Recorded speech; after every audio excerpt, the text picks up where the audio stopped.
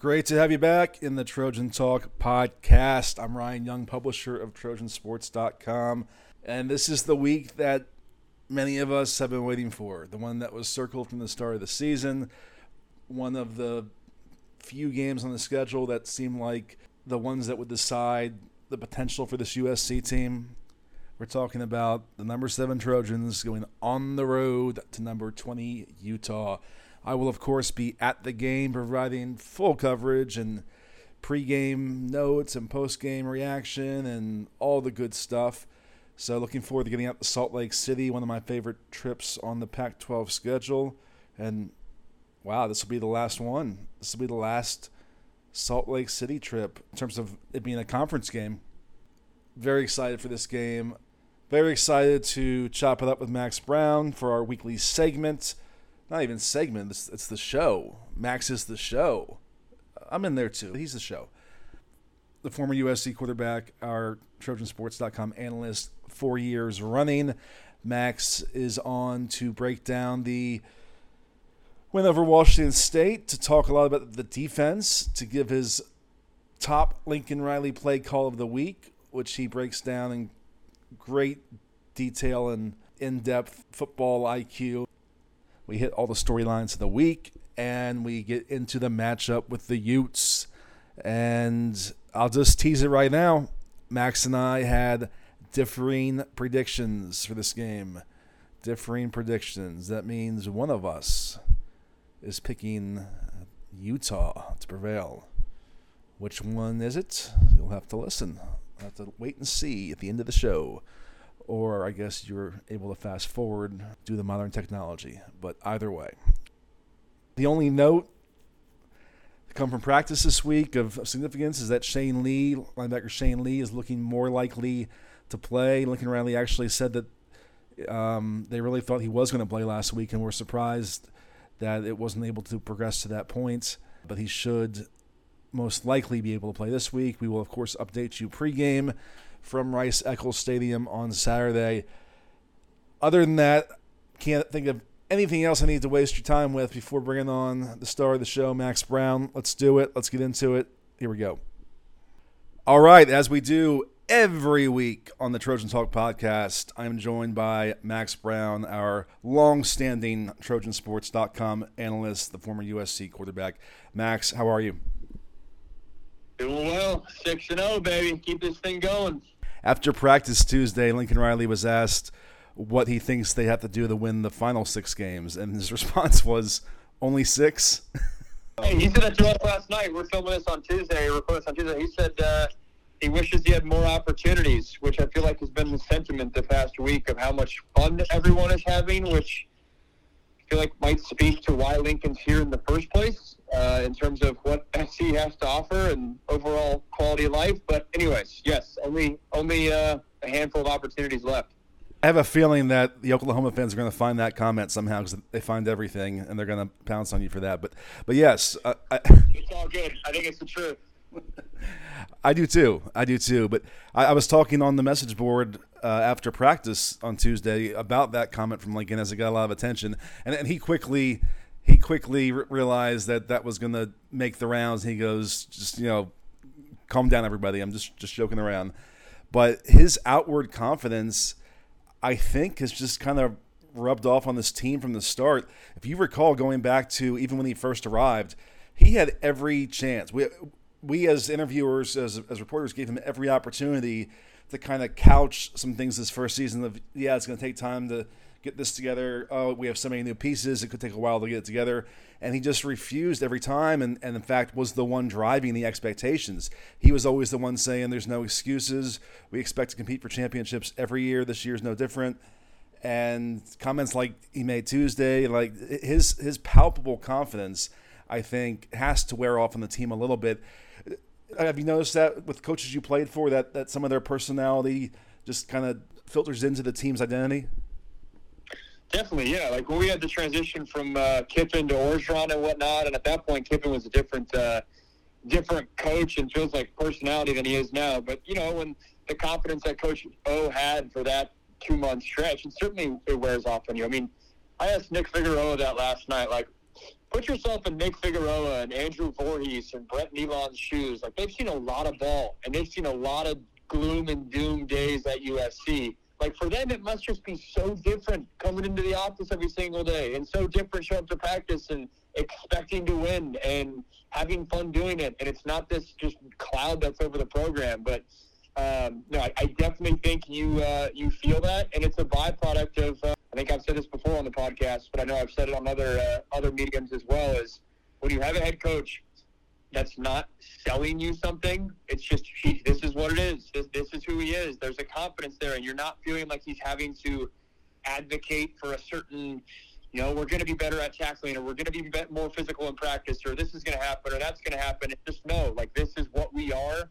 I think that wears off to every facet of building a program, and you certainly feel that in the program right now. To your point about the players who went through the lows and are now experiencing this high, I've tried to get at that all season with them, and they're very good about not wanting to delve into the past too much or draw the comparisons. But when I did a feature story on Brett Nealon, I talked to his dad at length, and his dad was very candid about just the toll last season took on him and how, like, Brett was never going to transfer anywhere. He was never going to play anywhere else. But after that finale at Cal, like, he really had to question if he wanted to even be a part of this anymore, if he wanted to come back. And I think he very quickly got to that decision that he did, especially after he thought more about Lincoln Riley and what it could mean. But that Cal game, when a bunch of guys just chose not to go and others were hurt, and anyways, they had a very small roster, like, that really rubbed a lot of guys wrong. That was the absolute nadir of the whole thing. And for it to turn so quickly again, we say it every week, so I'm not going to belabor, but it is kind of crazy. One more thing on Lincoln's tone setting and everything, and we're going to start this week with the defense instead of the offense, as we normally do. But after the game, I asked, in fact, I just kind of put it in the question. I said, I think we all kind of expected that it would be a work in progress to get this defense together.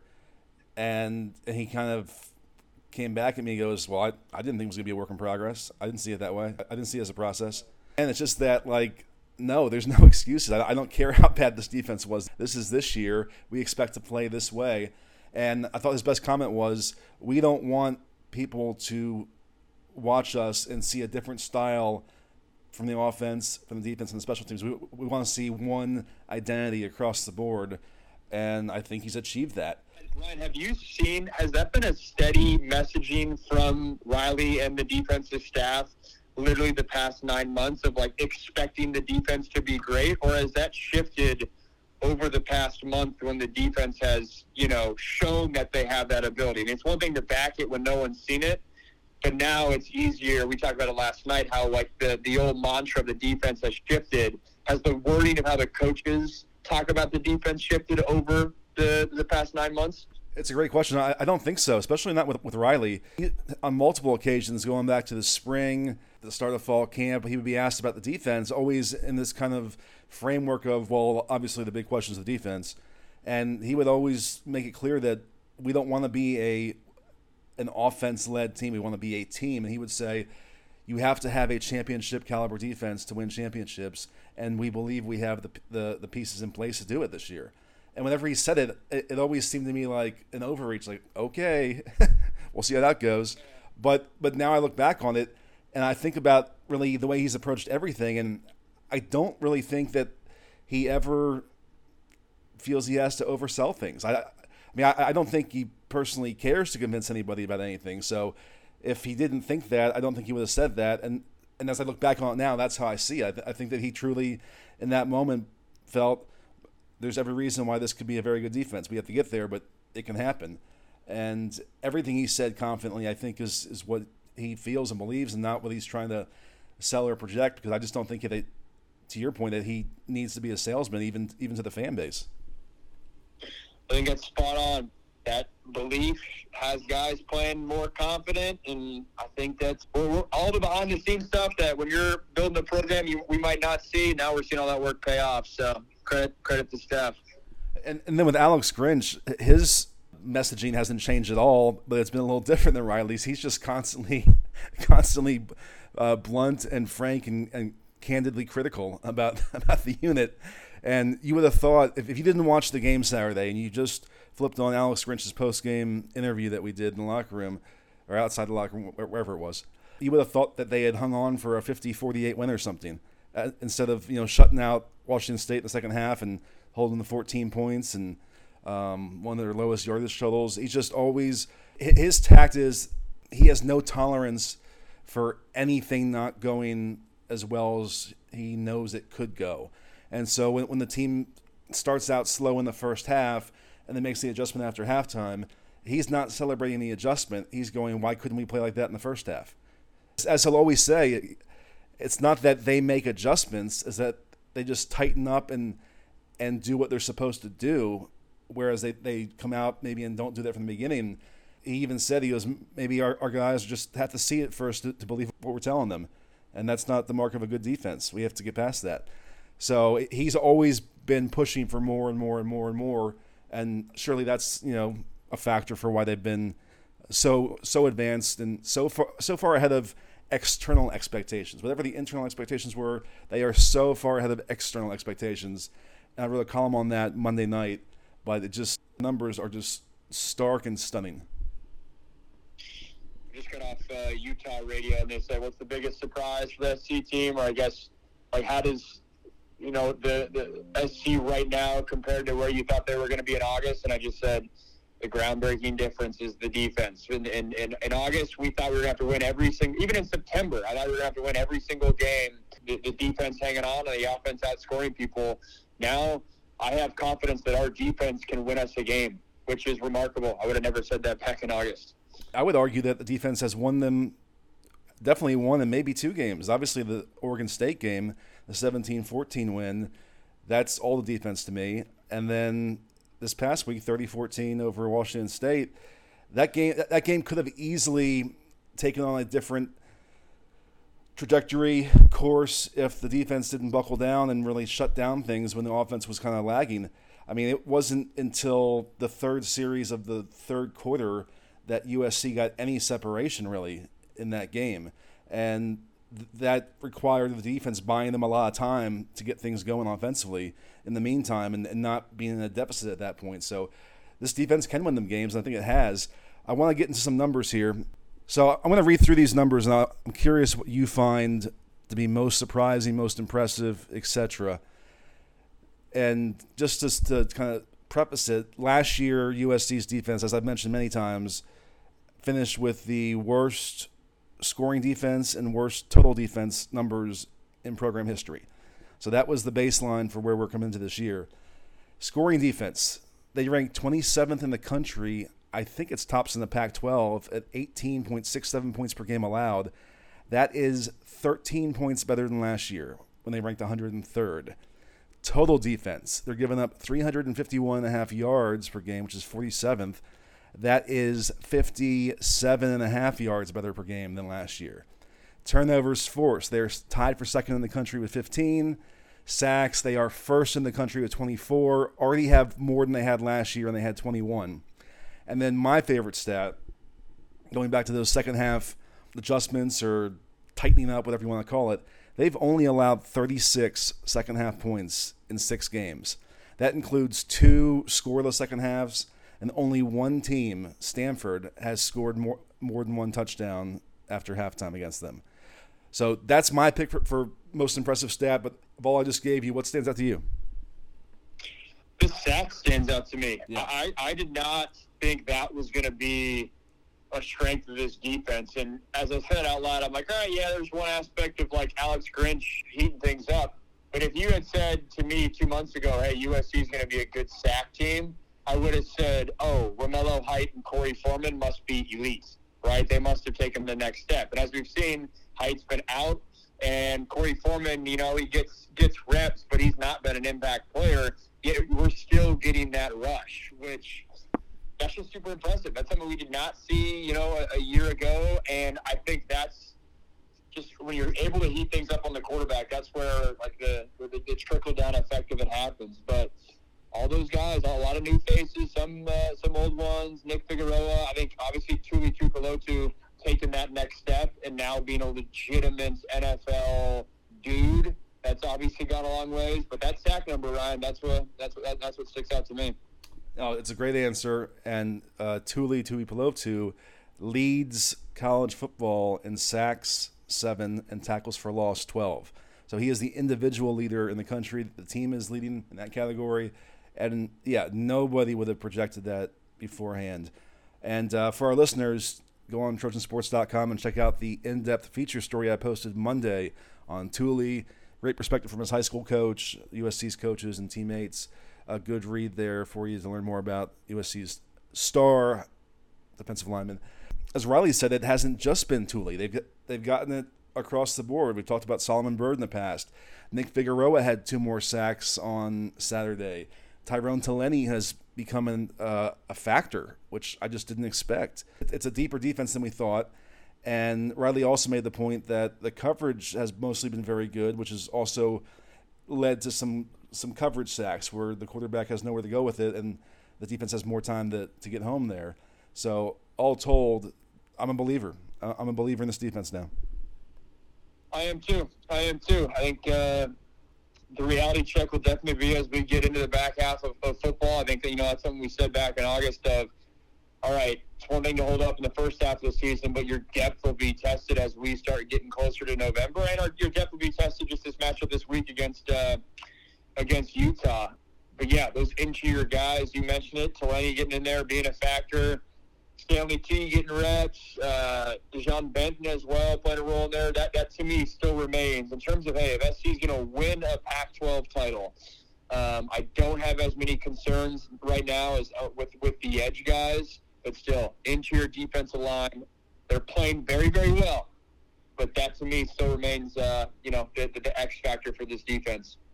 Yep, and we didn't even mention, and it needs to be stated, that they were playing without 2 of their best defensive players. With Shane Lee missing the game, we'll see where he's at as this week progresses, and then Kalen Bulk, of course, getting ejected for targeting in the first half there.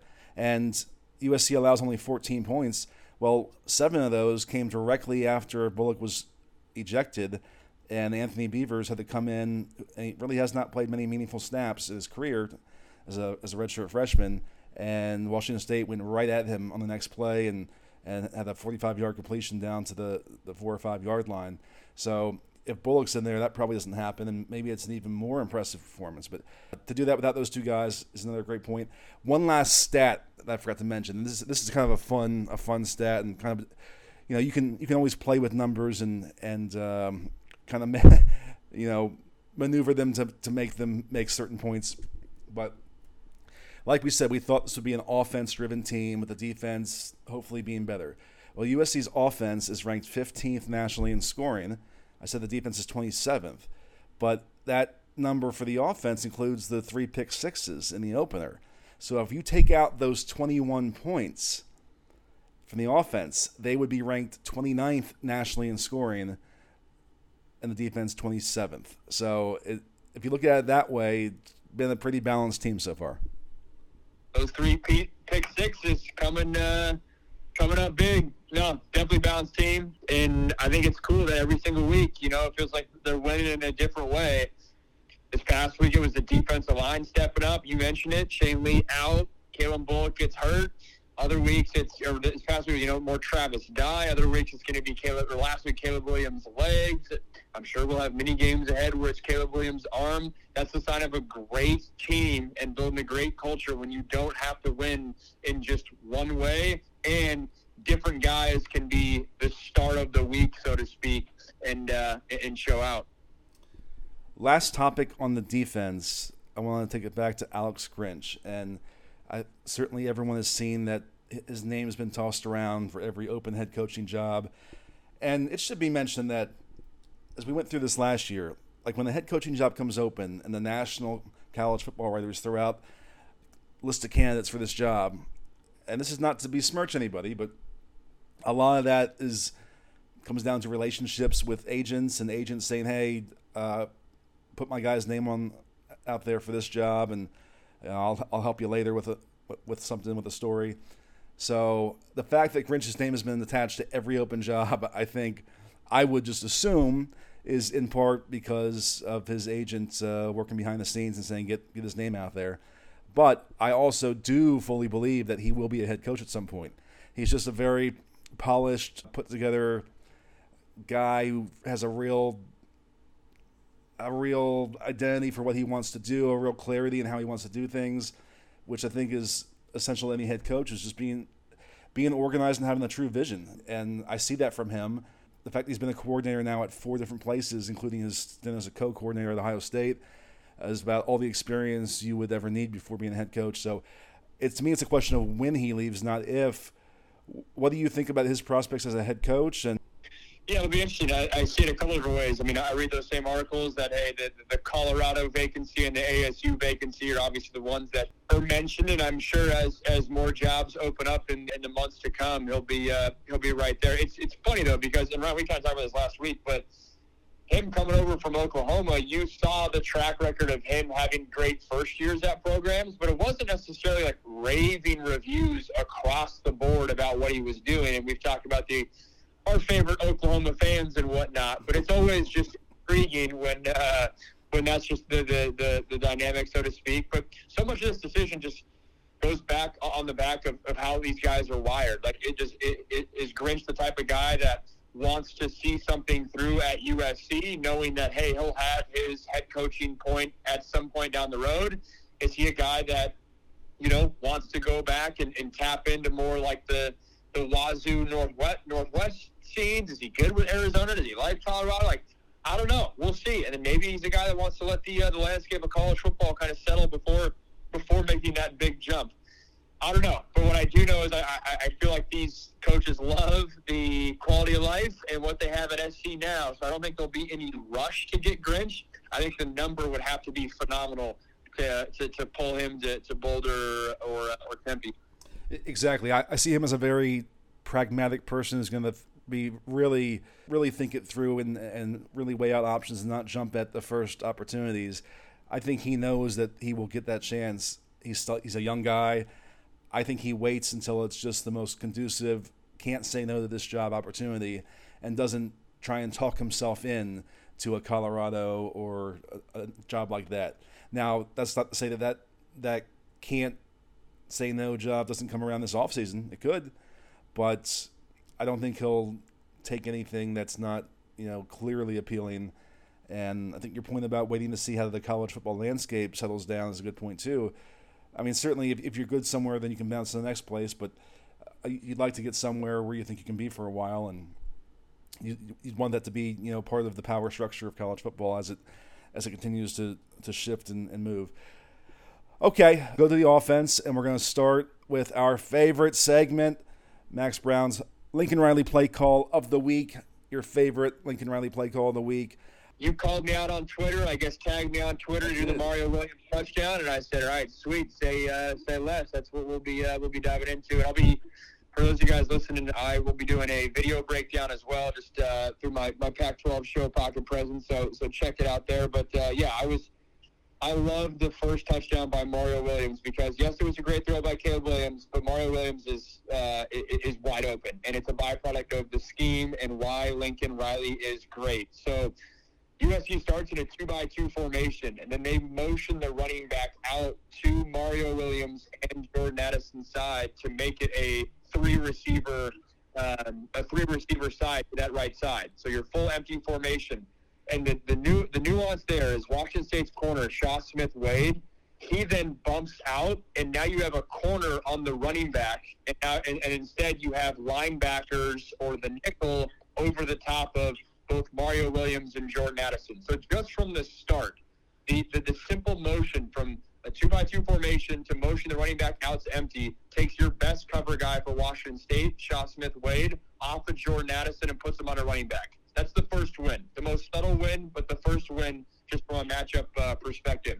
The second win is you look at Mario Williams, how is he so wide open? They switch release Mario Williams and Jordan Addison, which means, hey, it's exactly like it sounds. It's instead of Mario Williams just going straight, he kind of takes the path that Jordan Addison would have taken if Jordan Addison went straight. Why that's noteworthy is it plays with Smith-Wade, Wazoo's corner. It plays with his rules.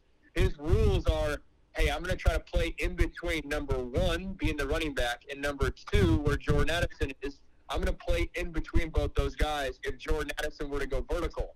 Well, when they do that switch release, Jordan Addison's not going vertical from the perspective of the corner. He's going inside, right? He's switching responsibility to Mario Williams.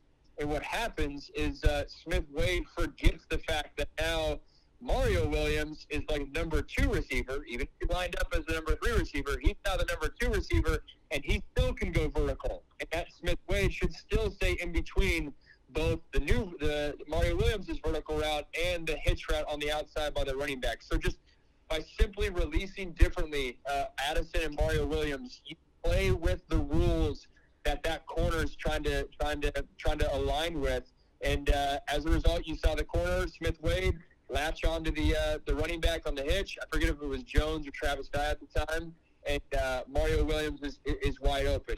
You also put the safety in a bind as well, because he's having to navigate what's Jordan Addison doing. Do I need to stay over the top of him? Do I got to stay wide over Mario Williams? You put him in a bind as well. And so it's a product of having great skill players, don't get me wrong, but just formations and leveraging or knowing the rules for Washington State, putting those guys in a bind, and that's how you find guys wide open. I've been on this podcast many years, Ryan, where we have said, why can't we find guys wide open? Why are we turning to Oklahoma and having got open? Why can't we do that at USC? We have all the talent. Well, now we're coupling the talent with the scheme. A beautiful blend. And for all of you guys that may have been gibberish to, I got a video breakdown. Check it out. It'll make a lot more sense. No, I think it made perfect sense. That's awesome. I watched that play in real time, and I said, how in the world is he sitting there waiting for that ball wide open like that? And that explains it. Really good stuff. Great call by Lincoln Riley. We've seen more of those wide open receptions this year than I saw the last 4 years combined, I think. So this week, too, I mentioned the whole Shaw Smith-Wade, Wazoo's corner matching up on the running back. This week, Utah has Clark Phillips, who I know Mekhi Blackman's probably in that top corner conversation for us. You got Christian Gonzalez at Oregon, but Clark Phillips for Utah, he is a stud. He will play on Sundays, and how Utah uses him, right? Does he travel with Jordan Addison? Does he switch off Addison or covering Mario Williams? That, to me, is a key matchup. Pay attention to where Utah number 1 lines up. That's a painful one for USC fans, because had he come along at a different time, like right now, Clark Phillips would probably surely be a USC Trojan.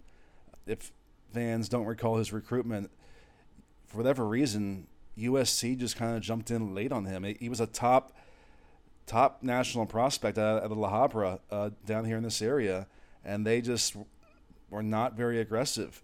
And then they came in and made a big push and said, we'll let you play offense and defense, but they just never really stuck with the kind of pursuit you've got to have for a guy like that. And I recall talking to his dad during that process, and I think he said, if they want to be a contender, they got to try a lot harder. He goes to Utah and gets out of the area like so many top prospects did. We're going to really appreciate the difference, I think, in a couple of years. As we get a couple of years into this process, and you see how many of the top local guys like Clark Phillips now stay put and come to USC to play for Lincoln Riley and his staff versus all those guys who have escaped the last few years. I think that's where things really start to take off for this program, and you're an annual top contender. But, yeah, that Clark Phillips matchup is going to be interesting. We talked to Jordan Addison on Tuesday about it, and in his style, he was very straight and to the point, but he goes, these are the kind of matchups that I get up for. This is what I want. So it'll be a fun one to watch. The passing game on Saturday, though, overall, not overly impressive for 4 quarters. And it was a mix of, Riley said that Caleb Williams missed a couple passes he could have hit, but more than that, it was the drops. Just drops all over the place, or plays not made that maybe weren't technically drops. But Mario Williams has the 2 touchdowns, but also drops the 2 crossing passes where he could have caught and run for a while, and just kind of uncharacteristic, I think, for him. We continue to see Taj Washington be put in situations that he's just not adept at, which is catching the ball in any kind of contested situation, or really catching the ball on the move downfield. He needs to catch short passes and stationary passes as much as possible. But he missed an opportunity. Malcolm Epps had one that was a little high that he couldn't get. Just a kind of a clunky performance overall for the passing game. Do you how much of that do you put on Caleb Williams? He was 15 of 29 for 188 and 2 touchdowns. Or is it really the drops? And compounding that question, I'll just throw a lot at you at once. How frustrating is that as a quarterback when you know you've made several great passes that are dropped? How hard is it to kind of shake that off and not let that either affect your trust in that receiver or just your overall mojo? Yeah, it's funny that, like, in any game, I don't care if it's about USC or some NFL team, like, the idea that a quarterback is to the point where you don't trust your receiver so much that you're, like, not throwing to him. I never had that at all in my career, even if a receiver had drops. Like, as a quarterback, you don't have that luxury. Like, your read dictates where you throw the ball. So I don't care if you don't trust that dude. Like, you got to throw there. And sure, there's scenarios where it's man-to-man coverage and you can pick, hey, 1A or 1B. Sure, that's where it does matter. But by and large, especially in this offense, you're scheming guys up to – attack a specific void. In Saturday's game, it was oftentimes number 4. But even if Mario Williams drops 1, like, you're coming right back to him because you know how special he is. But the drops themselves are extremely frustrating for that very reason, in that you're putting so many resources into scheming up that exact window, that exact play, right? You're setting up that play beforehand. You have a play call to follow it off the back end. And they're just momentum killers, too. Like, it's one thing to get flushed out and have to throw the ball away. But when you have an absolute gas shot down the middle of the field and shoot, Mario Williams is electric after the catch. Like, if he catches that and would have scored a touchdown, like, those are huge momentum killers just for the vibe of the offense. It's almost similar to Deng taking a sack in some regard. Maybe not that extreme, but at least that in that mold. So, to me, the drop stuck out the most, more so than anything really Caleb Williams related. It looked like some of those throws, right, he could have front shoulder padded him rather than back shoulder padded him, but that just felt like a little bit of a fluke. I think it also is worth noting, though, that I think that Wazoo defense is just a straight up good defense. Like, that is a really good college football defense. And so putting up 30, it's not 40, right? It's not above that. It's mesmer, like, out of this world. But I think I said it last week in the podcast. I thought that was a really good defensive line for Washington State, one of the better ones that I think USC will face this year. I liked Wazoo's backers. I thought their corners were solid. And teams, when they face USC, right?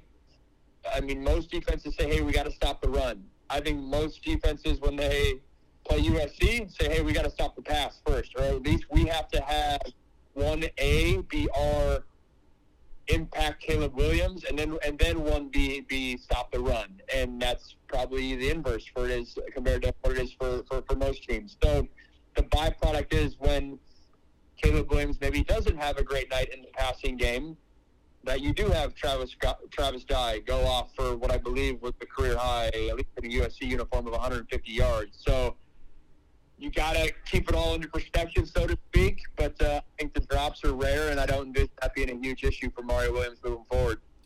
Yeah, and Lincoln Riley really downplayed it when he was asked about the passing struggles. He goes, well, we only threw it 30 times, and 10 of those were either drops or missed reads, so that doesn't leave you with much else. And then we were running the clock out at the end, so it is what it is.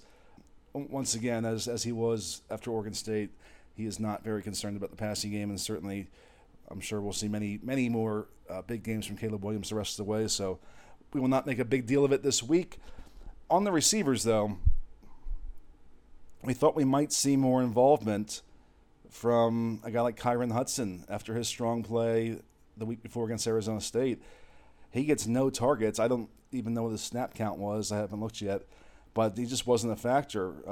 C.J. Williams got in there for a target, but the rotation really shrunk down again, and the only guys with catches were Mario Williams, Jordan Addison, Brendan Rice, the running backs, and Lake McCree. So I think that maybe the hopes that we were seeing a breakout from a guy like Kyron Hudson are probably not going to be realized this year, just given the way they kind of truncate that rotation. Yeah, I think it's going to be one of those things where in these close games, he's going to double down on his starting core unit, right? We're seeing that at the running back position as well. Like, Travis Dye is that dude. I think a lot of us, myself included, I expected it to be kind of 1A, 1B throughout the season. and it's Travis Dye. He's the dude at running back. You're finding the dudes at receiver.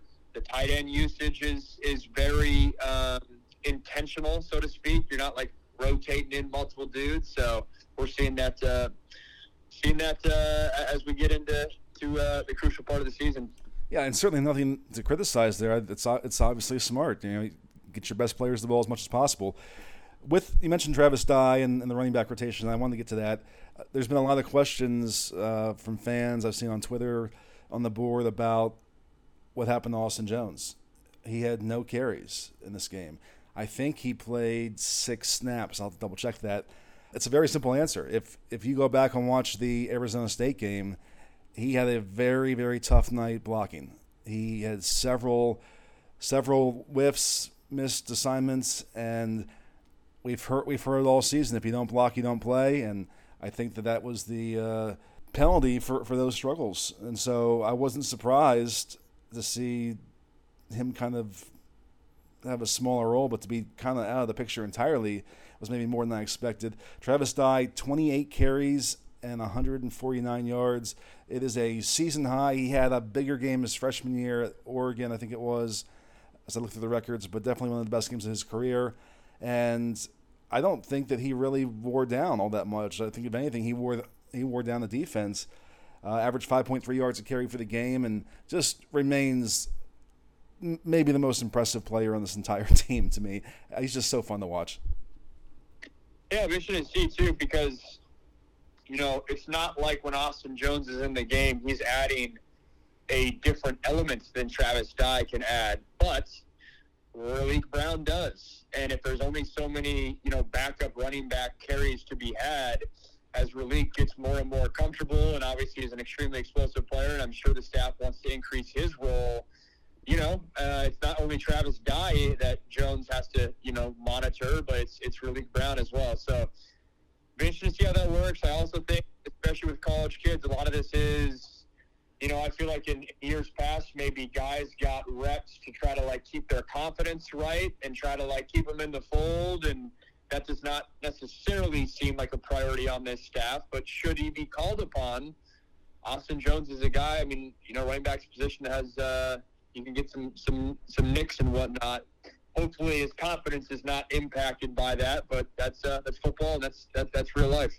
Well, I think you said it earlier. I think it's in the big games, the tight games, they're not going to take any chances. They're gonna stick with their guys as much as possible.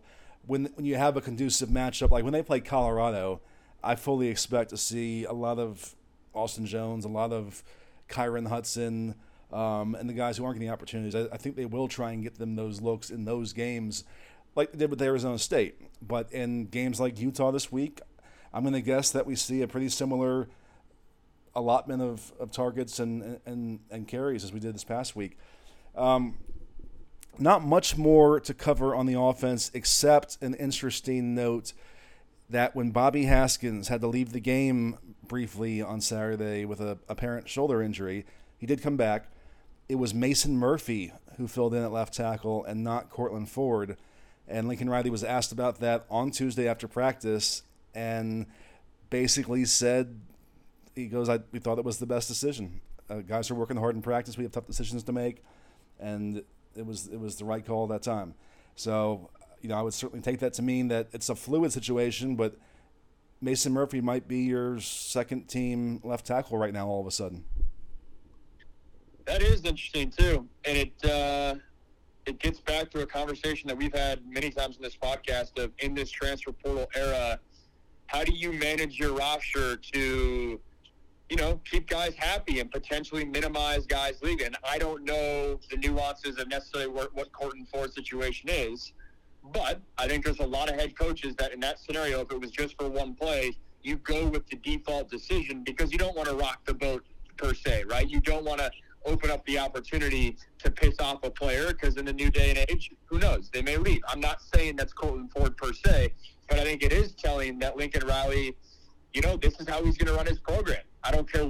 And you're seeing it a little bit with Corey Foreman, too. I think, Corey has all the hype in the world, but it's what you do in practice. And that, that is more of an NFL model in terms of what you do in practice. That dictates the game.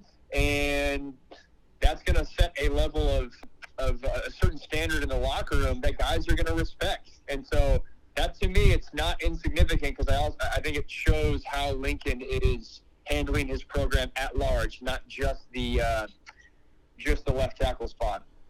Yeah, I made the hypothesis last week that I thought they might keep the rotation going there just to keep Cortland Ford involved in the mix, because when you lose Bobby Haskins next year and Voorhees and Nealon, that it may be important that you keep Ford around and have some veteran guys to put in the mix. But maybe I was wrong, because I think now, based on everything you just said and what we saw, it sure seems like, going back to the whole part about Lincoln Riley's just palpable confidence, I don't think he worries about being able to fill voids. I think he knows that they will be a very desirable destination for transfer portal guys, even more so than they were last year. Now they've come in and proven what they can do and gotten this thing up and running again. I think that he knows that if someone leaves, we can replace them. And that's probably the way he's approaching it. All right, well, let's move it forward to, I think, a game that everyone circled on the schedule at the start of the season, said this was one of the toss-up games, one of the toughest games, one of the games that could certainly dictate the ceiling for USC season. The number 7 Trojans, they dropped the spot in the rankings despite winning again, but that'll all sort itself out in time. Go on the road to number 20 Utah this week. Utah is 4-2, 2-1 in the conference, and coming off a loss to UCLA, 42-32 last week. We will get to UCLA and kind of the Pac-12 power structure in a second, but Max, just start us off with Utah and what you think about their team in this matchup.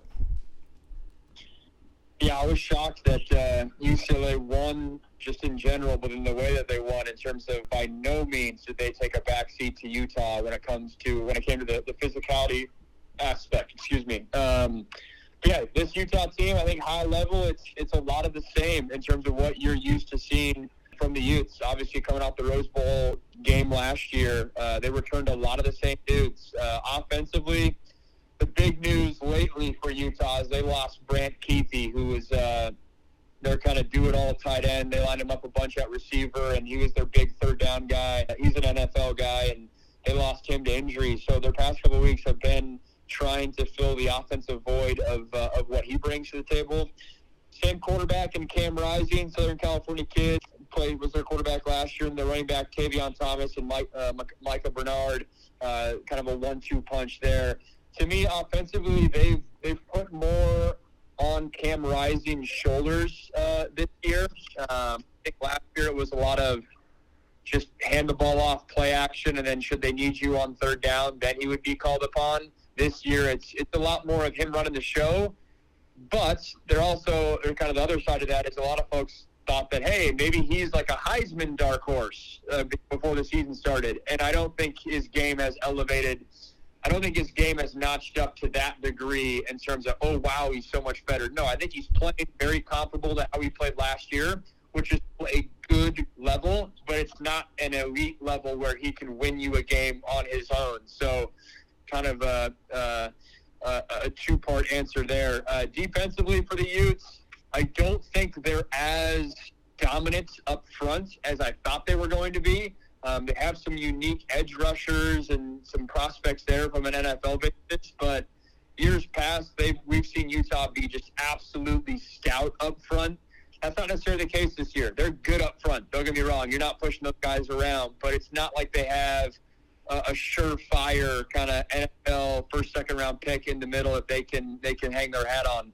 Van Fillinger is an exciting edge rusher they have. Number 7, Cole Bishop's an exciting safety that they really like, who's going to get involved. And then we obviously talked about Clark Phillips as well. So to me, this is a 4-2 Utes team. I think they're still a really good college football team. They're favored for a reason in this game. Rice Eccles is tough, but by no means is it a top 5 invincible, a top 5 nationally ranked team that's invincible, that's come in here undefeated, that has high hopes. I think mentally, though, for the Utes, they know that their season really rides upon this game, right? They're 4-2. If they lose again, they're out of Pac-12 championship contention. So don't lose track of the fact that the Utes have to think that, it's do or die right now. Yeah, their other loss came in the opener at Florida, 29-26. The Swamp is a tough place to play, especially when you're not used to the humidity in Gainesville, which I spent 2 years there and never got used to the humidity in Gainesville. So I can kind of understand that being an off game for them. But they really don't have that signature win either, I don't think. So, I fully expected them to beat UCLA, and they didn't. So now I don't know where I even slot them in the Pac-12 power rankings. Where would you put them in right now, Max? This is funny. I don't want to be a prisoner of the moment. I still have them at 2, even though they lost to UCLA. Wow. That game just felt off to me. They felt slow, and call me a USC homer or whatnot. I respect what UCLA's done, but I just know what Utah still has in the tank. I still think they're finding their way post Brant Kuithe. I'd expect those receivers to step up. I think Utah has a big second half. I think UCLA is on a great stretch right now. I think they're a really good college football team, but I still have Utah at 2. But to me, it's really, USC 1, and then Utah, Oregon, and UCLA at 3, with UW just on the outside. I feel similar about Utah as I do UW in that I think they've had a tough couple of weeks. Washington's secondary, obviously a big question there, but I believe in UW's offense. So long term, we got a lot of season left. I think that batch of Oregon, Utah, UCLA, and UW will be fun to see throughout the remaining season. Man, you're really playing to the audience today, sticking it to the Sooners and sticking it to the Bruins. Literally. Surprised to hear that. I haven't really watched Utah, so I'm going to defer to your analysis, but I've been very impressed with Oregon. Too, like, if you're trying to do common opponents too, Utah beat up on Oregon State. Beat it like that second half. They ran away with that. Obviously, we had Oregon State on the road, but that was a tight game, way down to the wire. So the whole ASU beating UW too, we're going to see more of that. Just get ready. We're going to see a little bit of cannibalizing ourselves, but there's just a lot of good teams in the Pac-12 this year. This is the big game on the Pac-12 schedule this week. Next week is one of the biggest games of the season as unbeaten UCLA goes up to Oregon, 5-1 Oregon. Both teams are on bye this week in advance of that game. And I think after this week, after next week, we'll have some real clarity on those power rankings and where everyone fits in. I've been very impressed with the Ducks since they got just embarrassed in the season opener by Georgia, 49-3. They've come back and put together 5 really impressive wins in a row. Only really got challenged by Washington State and managed to rally back from a 12-point deficit in the final 4 minutes of that game, so that showed something. But otherwise, they've been pretty dominant offensively. They have the best rushing attack in the conference and one of the best in the country. Bo Nix has been a lot better than I think anyone would have expected, getting out of Auburn and kind of flourishing in Kenny Dillingham's offense at Oregon.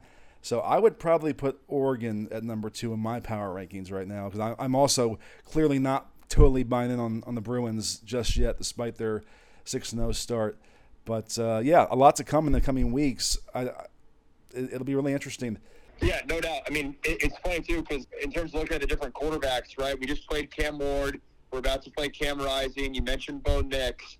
I view Bo Nix and Cam Rising as fairly comparable in terms of their styles, right? They're gonna have call it 3 to 5 impact runs a game. Whether those impact runs are a little 5-yard pick up the first down, or if they're gonna run 40, 45 yards down the field, that's something defensively you got to be ready for. And then I asked Lincoln Riley this on Monday night. You have Cam Ward and Cam Rising, both mobile quarterbacks, both guys that, want to throw the rock, but their mobilities are way different. Cam Rising's going to have much more called runs, right? Like 3rd and 5, quarterback zone read, and he's going to, it looks like sneaky quickness, but now he's done it so much, you just have to expect it, versus Cam Ward was much more like Johnny Manziel a little bit, where he's moving around back in the pocket, but he's only trying to throw the rock, and it's a run at the last minute type of thing. So matchup wise for SC, it'll be interesting to see how Grinch game plans for each of those quarterbacks that are all playing well, but none of them are elite. All playing well, and you got to scheme differently for each of those offenses. Yeah, I think that USC fans probably still worry about every mobile quarterback, and just until we see that that's no longer a problem, as it's been for years and years. That is the part of this matchup that really, I think, is the X factor to me. And I'll just say, I think that USC is very fortunate not to have Oregon on the regular season schedule, because I think that would be the toughest matchup possible for them in the conference, given how well the Ducks run the ball, how good their offensive line is, and that they do have a mobile quarterback on top of their just traditional rushing attack. I think that would be the worst matchup for USC's defense possible, but they don't play them in the regular season. We'll see if that becomes a potential Pac-12 championship matchup. But going back to USC-Utah, if you had to boil it down, what to you is the premium matchup that's going to decide this game? Premium matchup is Utah's defensive line versus USC's offensive line. I think the blueprint of why Oregon State was successful, and it didn't necessarily show up in this stat sheet, but Oregon State was successful against USC, and it didn't necessarily show up in the stat sheet, but it impacted Caleb Williams in terms of some of the errant throws he had, and that was the ability for them to get pressure with four, and maybe not even pressure, but just have an impact with four rushers, because then you get the ability to have seven guys in coverage, which I think you need all seven to slow down this passing attack. In Utah, their defensive coordinator, Morgan Scalley, that they do a lot of those fire zone blitzes where they're going to blitz from one side and then drop linebackers out of the other side. So visually for us viewers, it looks like a blitz, but technically it's not, because you're only bringing four guys. Four guys is not a blitz, not when you have five offensive linemen, but they can have different packages and whatnot. So that defensive line for Utah, I mentioned some of the guys that they have down there. Van Fillinger, a big-time edge rusher. They also have Kareem Reed, who's done some good things, and they have fooled other quarterbacks. You go back and look at the San Diego State game. I've broken down a pick they had in that game. It's confusing the quarterback. It's showing different looks.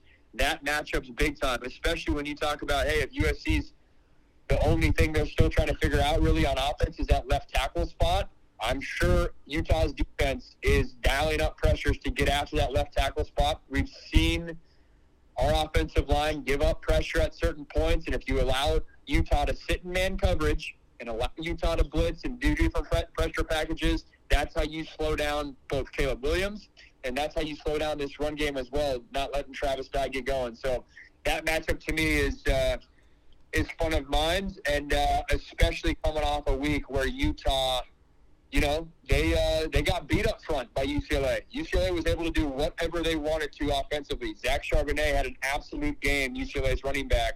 I would expect Utah to have an edge. That matchup's what I'm focusing on this Saturday. Good stuff. One last element of this game, of course, it being a road game and what you would think would be a tough environment. They've really only had one of those so far with Oregon State. I don't think Stanford really was that kind of atmosphere. And certainly the Oregon State game was the most off this team has been.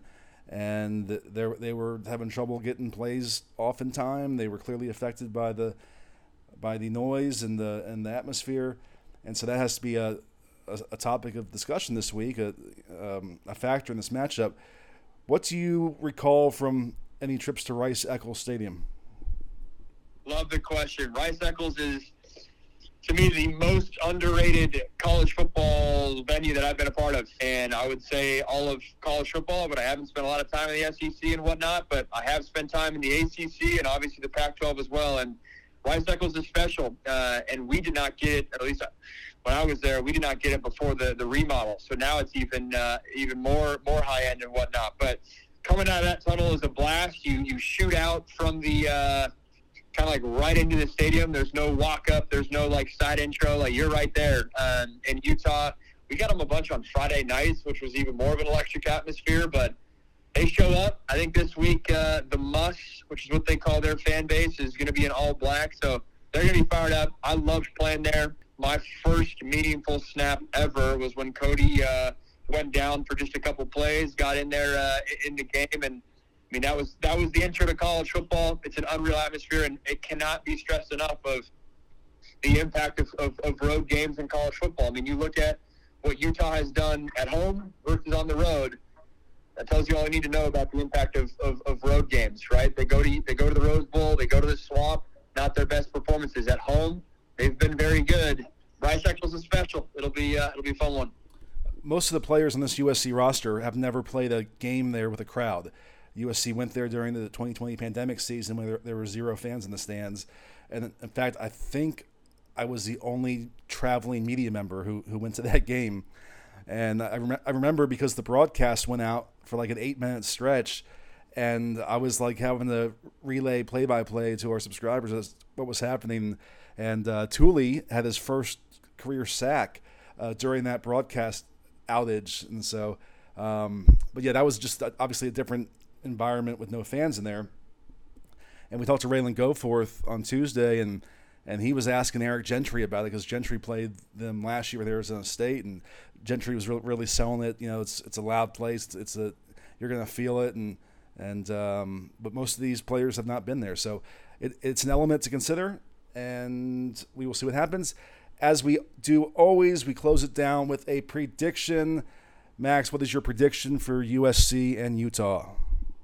I've gone back and forth on this one the past few days, and to me, hence I said I still view Utah as the second best team in the conference, which is certainly a hot take for most. But if I do not have Utah winning this game, then I'm basically saying that USC is going to go undefeated this season. And I don't know if USC this level is undefeated. So I am going Utah 34, USC 27.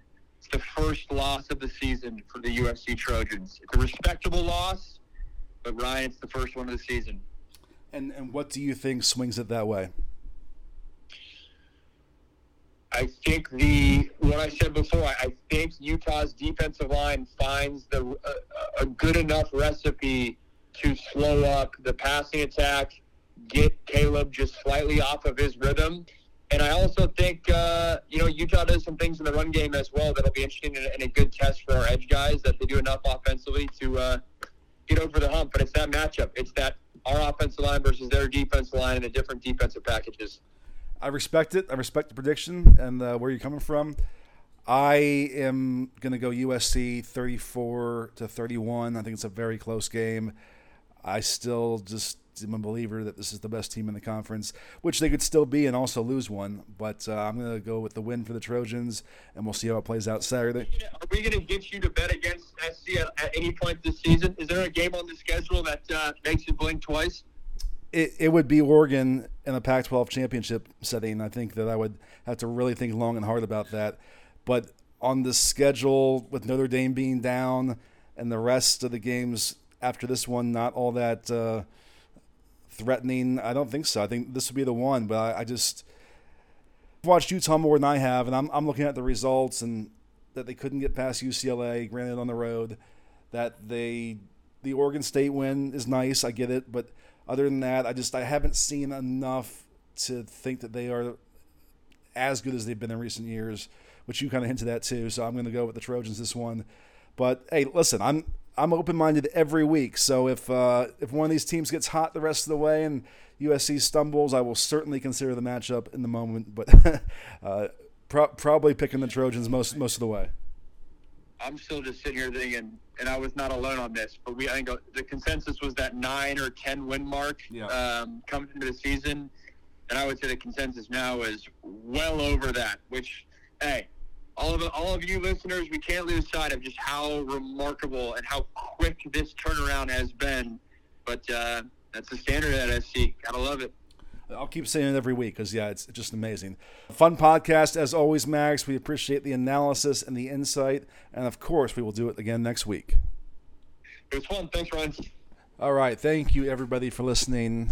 As always, numbers have been great all season. Really really appreciate the continued support and interest in the podcast because we really enjoy doing it.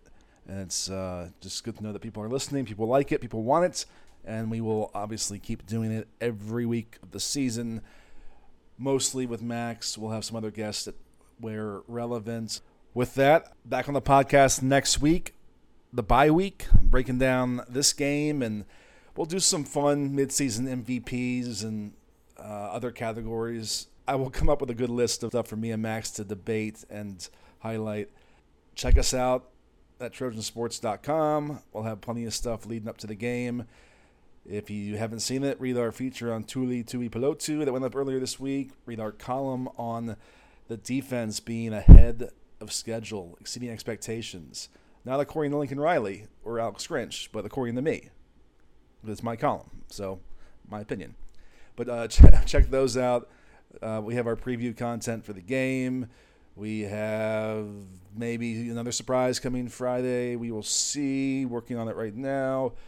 But check us out at Trojansports.com and get in that game day thread on Saturday. It's fun. We're having good discussions and debates and some raw reaction when things don't go well, even though there hasn't been a ton of that this season.